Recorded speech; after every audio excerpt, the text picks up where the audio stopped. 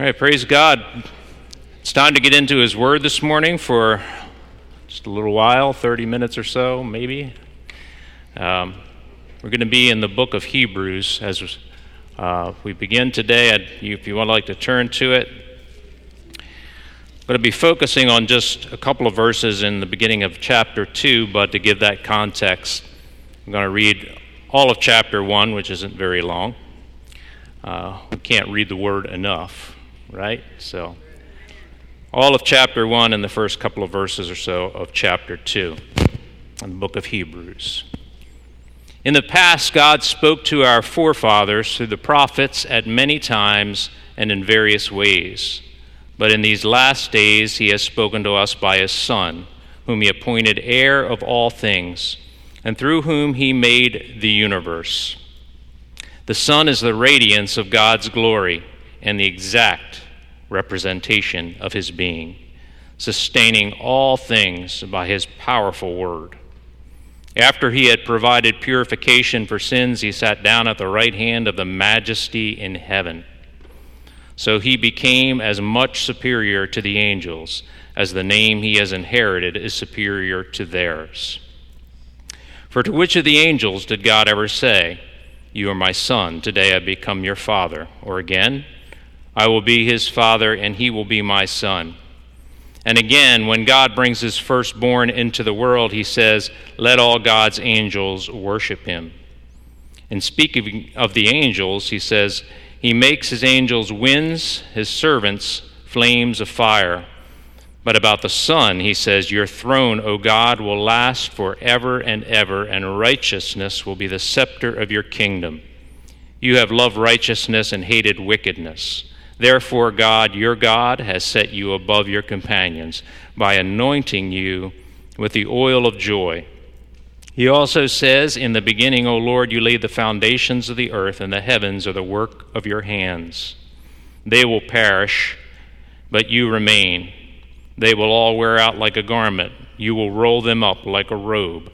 Like a garment, they will be changed, but you remain the same, and your years will never end." To which of the angels did God ever say, "Sit at my right hand until I make your enemies a footstool for your feet"? Are not all angels ministering spirits sent to those who will inherit salvation? Therefore, we must pay more careful attention to what we have heard, so we do not drift away. For if the message spoken by angels was binding, and every violation and disobedience received its just punishment, how shall we escape if we ignore such a great salvation? Let's pray for a moment. Lord, we thank you for your word, and we thank you, Holy Spirit, for your presence here this morning as we've worshiped you. And we ask, Lord, that as you have inhabited our praise, you would inhabit the preaching of this word. And Lord, that you would seal it to our hearts. In Jesus' name, amen. In the course of this year, over the last, I guess it was more than a few months ago, we've read or heard, both in the secular media and in Christian media, about some prominent members of the body of Christ in ministry who have turned away from their faith, renounced their faith.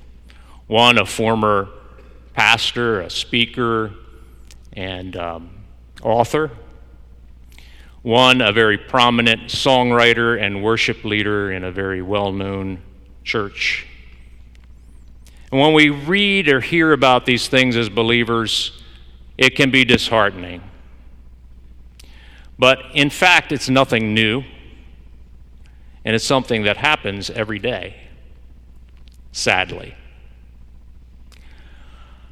Is anyone familiar with the name Chuck Templeton? Raise your hand if you've ever heard the name Chuck Templeton.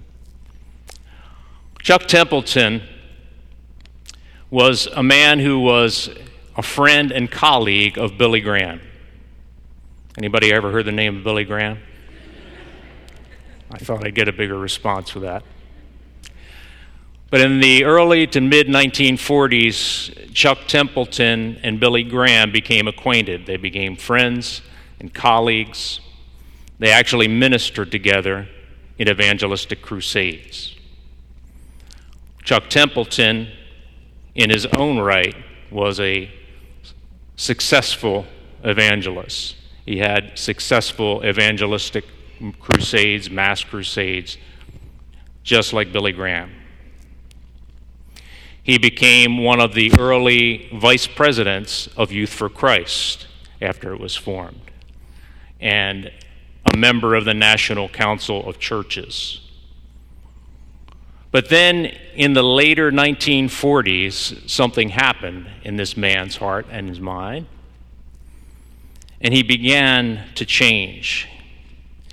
He began to be deeply influenced by humanist writings and secular scientific writings. And by 1948, Chuck Templeton, former evangelist, former leader with Youth for Christ, renounced his faith. He said he could no longer believe what he had been preaching. He became an agnostic. He embraced a different worldview and no longer accepted the authority of Scripture. The author of Hebrews, some believe it was Paul, some others, I'm not quite so sure, so I'll just name him as the author of Hebrews, writes to a group of believers, as so many of the New Testament epistles are, who were enduring tough times. He writes to them, encourages them, and challenges them, exhorts believers, both them and us, to be strong in the faith, to stay strong, to be on guard.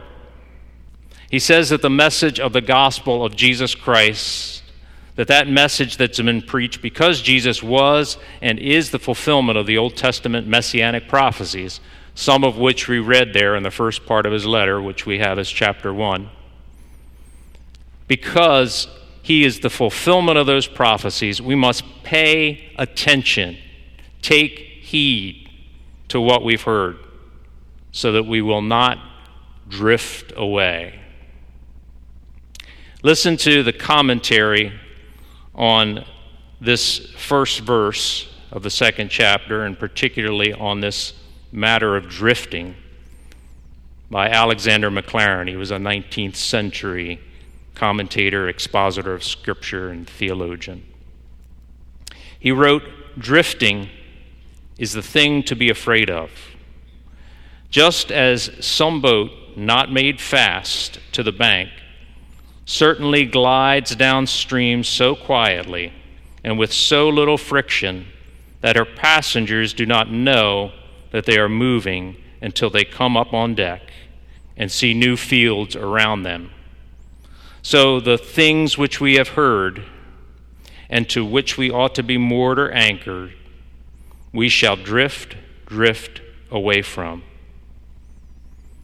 And in 9 eases out of 10, shall not feel that we are moving, till we are roused by hearing the noise of the whirlpools and the falls close ahead, and look round and see a strange country." The writer of Hebrews is calling us to be vigilant against what is sort of a spiritual attention deficit disorder. And we know that ADD is a neurological disorder against which we have no control, but which can be treated. So I say it's sort of an attention deficit disorder in a spiritual sense, because this attention deficit disorder we do have control over. It's something over which we have control and which we can prevent, or, when needed, correct. The word that is translated here as pay attention or heed is used 4 times in the New Testament. The first occurrence of it is in Matthew chapter 16, verse 12. And here Jesus is speaking to his disciples, and he says to them, it's a bit of a rebuke because they are in a boat, and he says, beware of the leaven of the Pharisees, and the disciples say, oh, he's upset because we forgot to bring bread. And you can picture Jesus saying, oy vey. Don't you remember the 5 loaves for the 5,000 or the 7 loaves for the 4,000? How is it you don't understand that I was not talking about bread, but be on guard against the yeast of the Pharisees and Sadducees? Then they understood that he was not telling them to guard against the yeast used in bread, but against the teaching of the Pharisees. Be on guard against the teachings. Jesus uses this word, which is translated as pay attention in a negative way. Don't pay attention. Don't listen to the yeast of the Pharisees or the teaching of the Pharisees. Paul used it also in a negative fashion in his epistle to Timothy, the first epistle. In chapter 1, verse 4, Paul says, we'll begin in verse 3, I urged you when I went into Macedonia, stay there in Ephesus so that you may command certain men not to teach false doctrines any longer, nor to devote themselves to myths and endless genealogies. Devoting themselves, paying attention to. Paul says, don't pay attention to them. It's used a 3rd time in the book of Acts, and this time it's in a positive sense, as it is here in Hebrews. And here it's used in chapter 16 of the book of Acts, and it speaks of Lydia's conversion. Lydia of Thyatira, who paid attention to the teachings of the Pharisees, of Jesus, and the teachings of Paul. It says, one of those listening was a woman named Lydia, a dealer in purple cloth from the city of Thyatira, who was a worshiper of God. The Lord opened her heart to respond to Paul's message. She heard, she listened, she responded. The writer of Hebrews says, this is what we need to do. Pay attention, give heed to what the gospel is saying, to what Jesus has done, to who he is, to his word. It's like he's saying everything I wrote in the first chapter of this letter, all these messianic prophecies is just a small sample of them, confirming scriptures that testify to the fact that Jesus is superior to the angels and to Moses and to Elijah and to Abraham. He's writing to the Hebrews here, and those 3 men were highly regarded among the Jews, and that he's the one through whom God's spoken and is the exact representation of God himself. So if the old covenant, the writer says, is binding, how much more the one established by Jesus that fulfilled all that the Old Testament pointed to. So then understanding, believing, and holding fast to the gospel which he and we proclaim is of critical importance to your success in navigating through the Christian life. Hear it, believe it, cling to it, be vigilant. Because if you're not, the author says, you're running the risk of drifting. If our lives, if our boat, so to speak, is anchored to Jesus and his word, we're in safe harbor. We're in sheltered waters. But the problem is we can drift from that mooring because other things compete for our attention and our affection, our time, our commitment. And some of these things are not even bad, but they're not the best. You know the old saying that sometimes the good robs us of the best. Some of these things creep into our lives unaware. almost until we find ourselves drifting out into sea. It doesn't happen all at once. It's a gradual thing. So how do we get to that place? What are the reasons for drifting? I have a few this morning. For the next few minutes, I'd like to share them. I'm sure there are many others. But one of the things that can cause us to drift are the demands of life. Good things. Work, sometimes family, responsibilities at home. I'm not implying that we should neglect any of these things. But the demands of life, the cares of life, can sometimes squeeze out our time and our energy that we should be devoting to Jesus, to God, to the Word, to His church. We need to be discerning about that. Remember the parable that Jesus told in Luke chapter 14, and 15th through the 21st verses. He says, "When one of those at the table with him heard this, he said to Jesus, 'Blessed is the man who will eat at the feast in the kingdom of God.' And Jesus replied, 'A certain man was preparing a great banquet and invited many guests.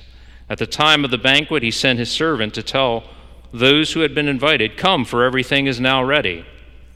But they all alike began to make excuses. The first said, 'I've just bought a field and I must go and see it. Please excuse me.' It's an important thing, right? Another said, 'I've just bought 5 yoke of oxen and I'm on my way to try them out. Please excuse me.' Still another said, 'I just got married, so I can't come.' Sounds like a really good excuse to me. So the servant came back and reported this to his master. Then the owner of the house became angry and ordered his servant, 'Go out quickly into the streets and alleys of the town and bring in the poor, the crippled, the blind, and the lame.'" All legitimate excuses, but they shouldn't have taken precedence over the invitation of the master.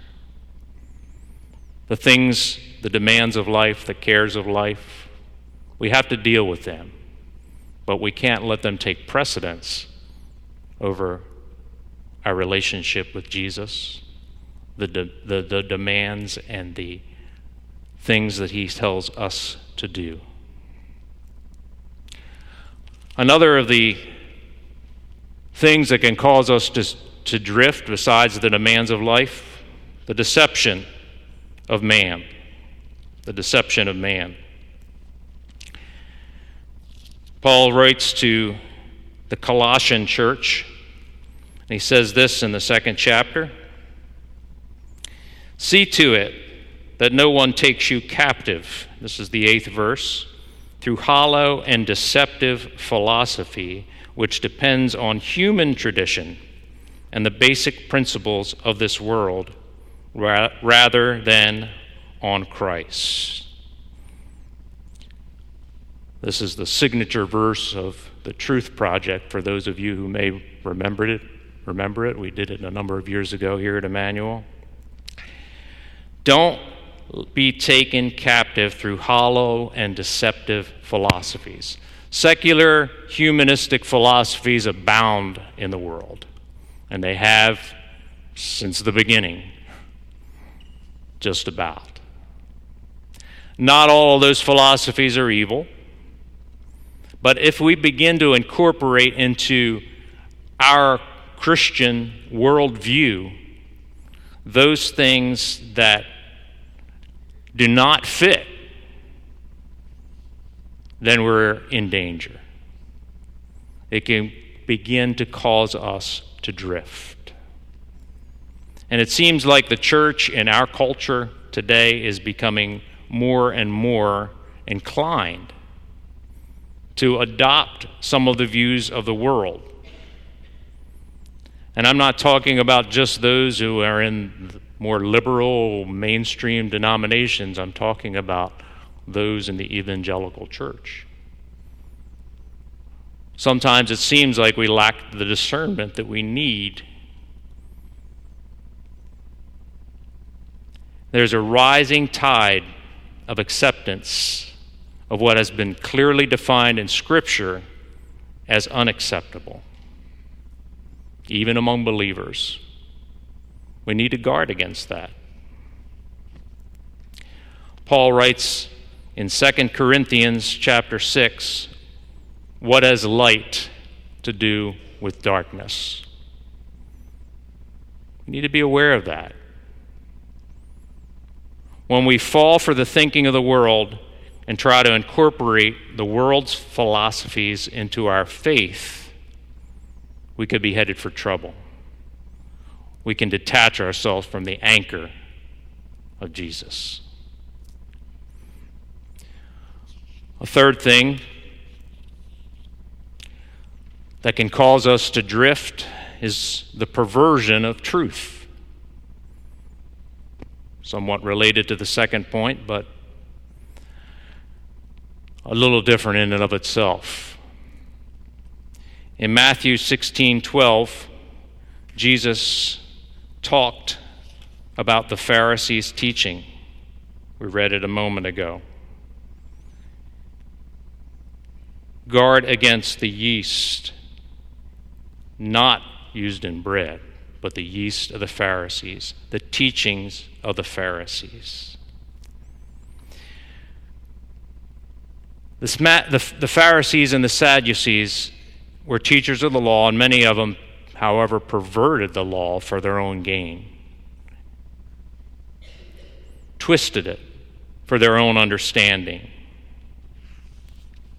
In the 15th chapter of Matthew, Jesus speaks, prior to these words that he speaks to his disciples, he confronts the Pharisees in the 5th and 6th verses. He says, and this is an example of what they would do, but you say, well, we'll go back to the 3rd verse. Why do you break the command of God for the sake of your tradition? For God said, honor your father and mother, and anyone who curses his father or mother must be put to death. But you say that if a man says to his father or mother, whatever help you might have otherwise received from me is a gift devoted to God, he is not to honor his father with it.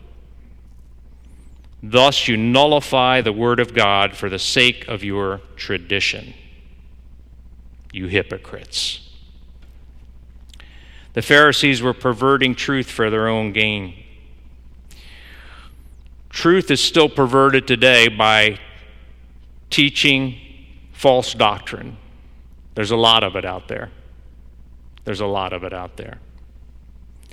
We read 1 Timothy 1:3 earlier, where Paul warned Timothy to give warning to those who were teaching false doctrine in the church at Ephesus. And Paul saw this coming. When he left Ephesus, we have it recorded in Acts chapter 20.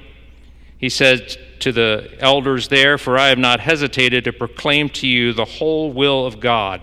Keep watch over yourselves and all the flock of which the Holy Spirit has made you overseers. Be shepherds of the church of God, which he bought with his own blood. I know that after I leave, savage wolves will come in among you and will not spare the flock. Even from your own number, men will arise and distort the truth in order to draw disciples after them. So be on your guard. Now let me be clear, there are differences in the Church of Jesus Christ with regard to many areas of doctrine. Some churches do communion one way, other churches do it a different way. Some baptize one way, some baptize another. There are different models for leadership and different kinds of church government.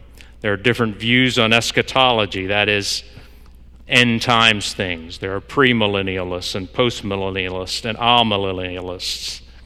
I'm not talking so much about these things, but messing with the doctrines regarding who God is, who Christ is, what he's done, the authority of the Word of God, even if we interpret some things a little differently, heaven and hell, and the way to salvation, these things are non-negotiables.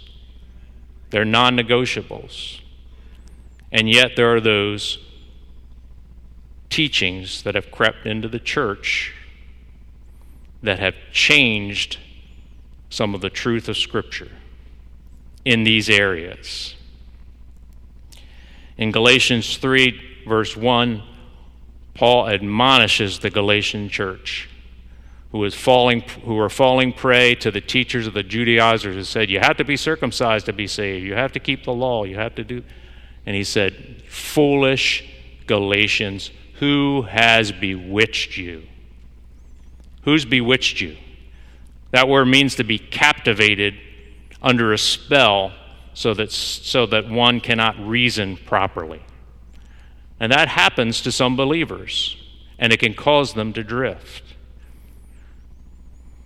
If you're not on guard, you can be sucked into what may sound good, but it's not sound doctrine, and you go drifting. Sucked into legalism. You have to do this, you have to do that, something that Paul was admonishing the Galatians for. You can be sucked into the prosperity gospel. You can be sucked into the social gospel, which emphasizes social issues to the minimization of the truth of sound doctrine. Not that we need be concerned with social things, but when it takes preeminence and prominence over the gospel of Jesus Christ, then there's a problem. And you can get sucked into it.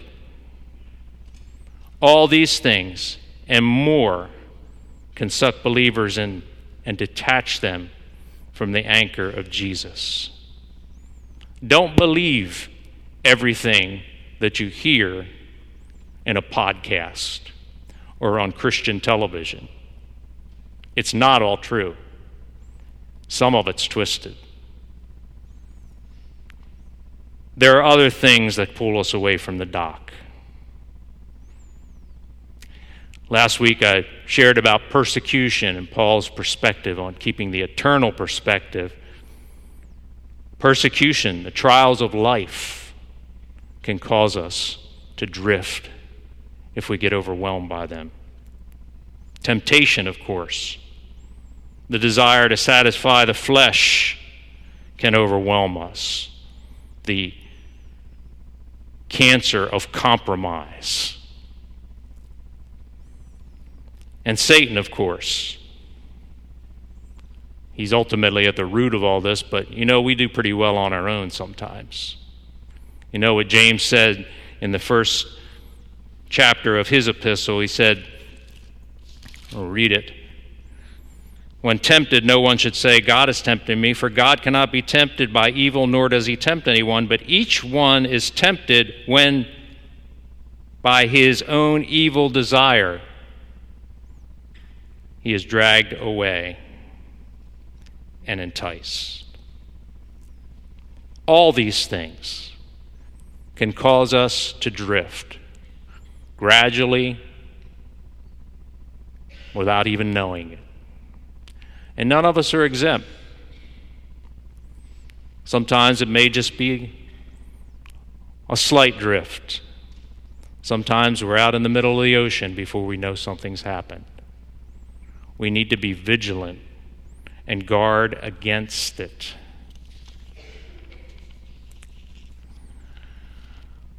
Lee Strobel, who's a man who came to Christ, The Case for Christ is one of, his most best-selling book. They made a movie about it a couple of years ago.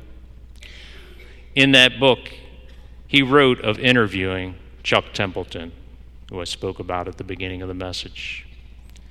He interviewed him not long before his death. Templeton was in his 80s. Quoting from the book, Lee Strobel asked him, "How do you assess this Jesus? It seemed like the next logical question, but I wasn't ready for the response it would evoke. Templeton's body language softened.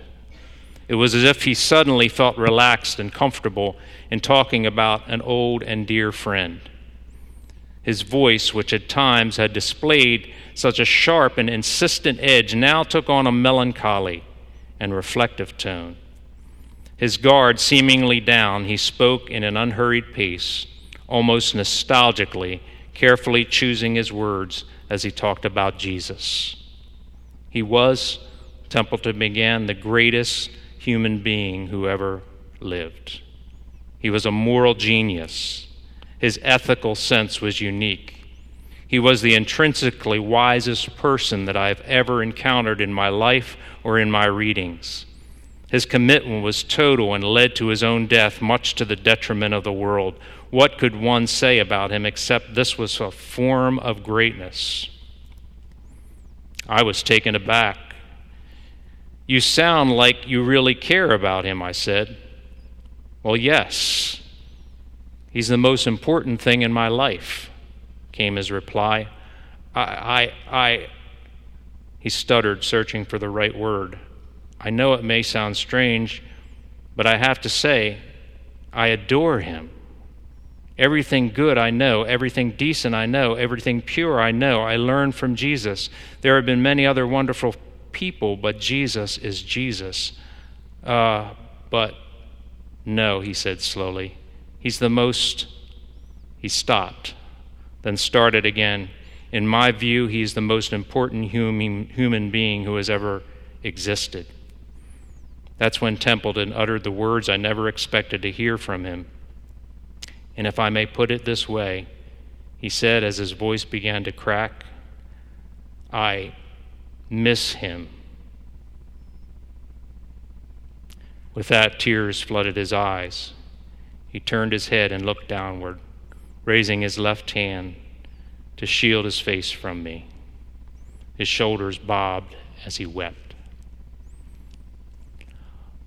A man who was used powerfully by God at the end of his life, recognizing the importance of Jesus in history and the world, still apparently not turning back to him fully, but still at the same time saying, "I miss him."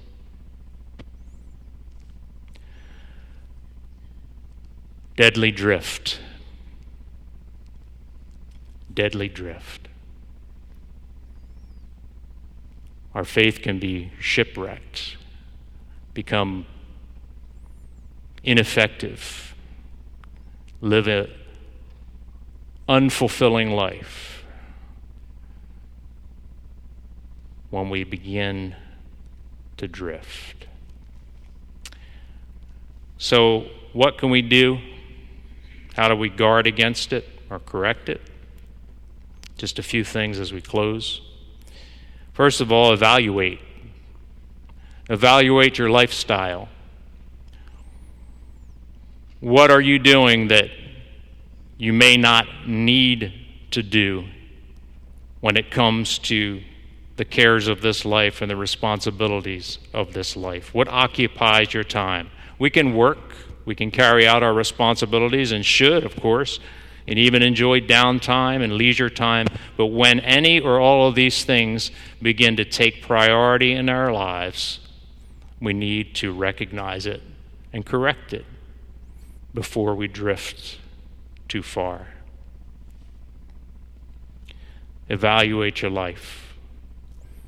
Examine. Take a look at what your ears and eyes are taking in. I mentioned it earlier. Who are the teachers you're listening to?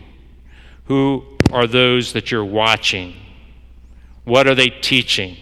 Is it biblically sound? Don't believe everything you hear just because some popular teacher or preacher said it. Check it out.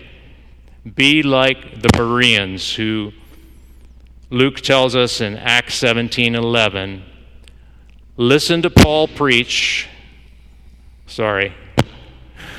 I'll stand still. Listen to Paul preach, and then, this is the Apostle Paul. This guy has a reputation, but they still examined the things that he said. They looked closely at what he was teaching. That's the kind of attitude we need to have. Because if we begin to take in things that are not sound doctrine, it can cause us to drift. Sometimes those doctrines become more important than the sound doctrine of Scripture, than Jesus is. We think we've got the formula. We know how to do it. We know how to get what we need or whatever it is. And we lose sight of the truth.